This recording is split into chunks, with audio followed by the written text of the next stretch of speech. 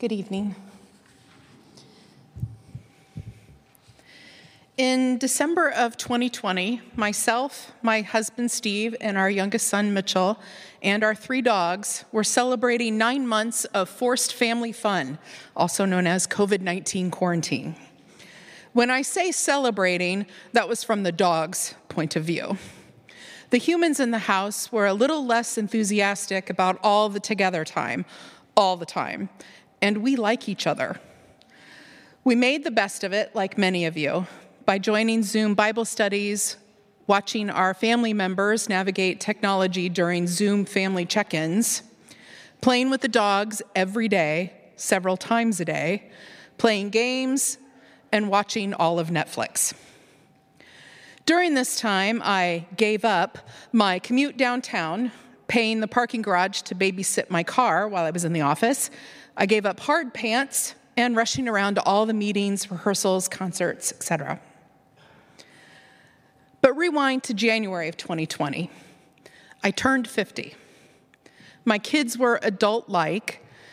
I could almost see a future when they were off the payroll. I was going to have so much time for myself, and I was going to do so many things. I was going to travel and do all the things everywhere. 2020 was going to be a great year. We all know that didn't happen. But what did happen was that I had time for reflection. And I started thinking differently about how I wanted to spend the next 50 years. A friend of mine gave me a book called The Second Half of Life, ironically printed in large font, by the way.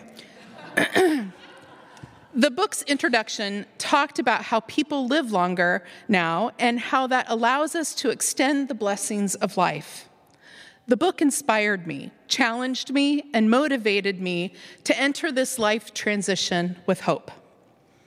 The book's author, Angeles Arrien, put it this way: every transition has the potential to expand our love, to teach us more about giving and receiving, and to manifest more balance and creativity in our lives.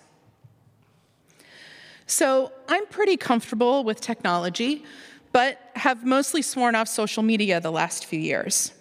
But I decided in early 2020 to join Instagram, mostly to watch cool dog videos and follow Dan Levy because I loved Schitt's Creek so much. In the fall of 2020, Levy announced he was going to take an Indigenous Canada course on the digital learning platform Coursera and invited his Instagram followers to join him. I was intrigued by the course description, learning about Indigenous concepts of gender and traditional roles and responsibilities, and exploring the key issues facing Indigenous peoples today from a historical and critical view. I spent the next 12 weeks taking the course online and attending the streamed discussions with Dan Levy and the professors who wrote the course.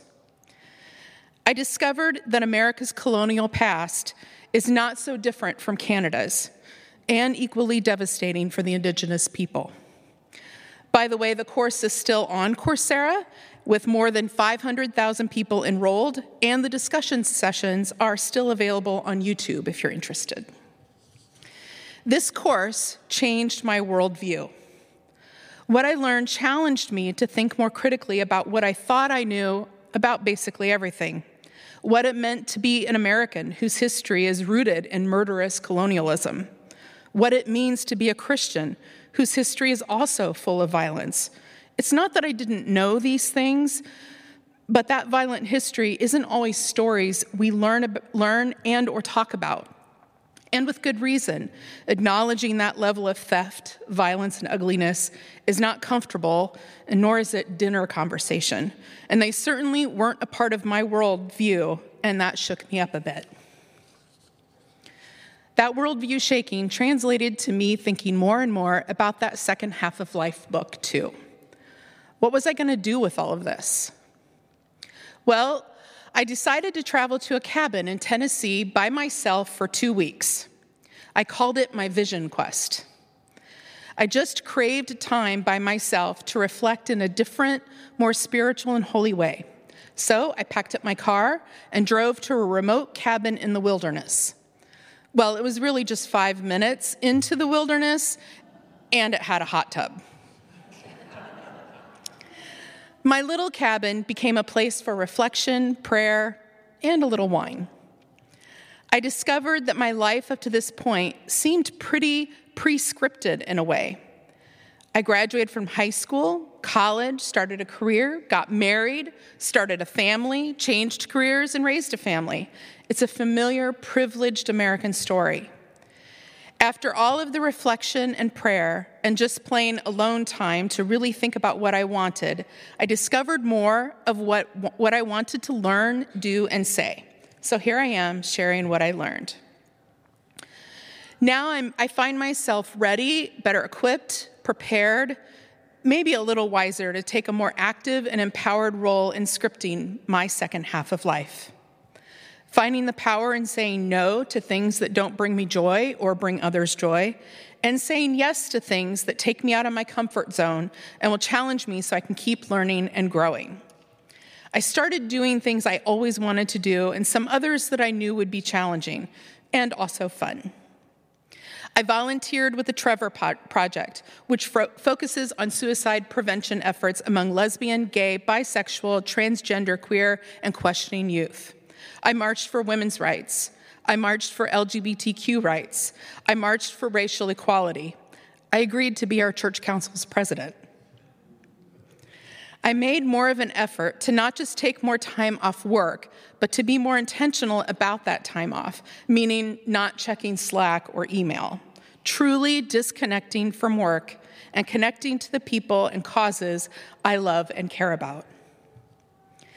While this has been my experience entering my 50s, there are many transitions in life that could be seen as a catalyst to do something different.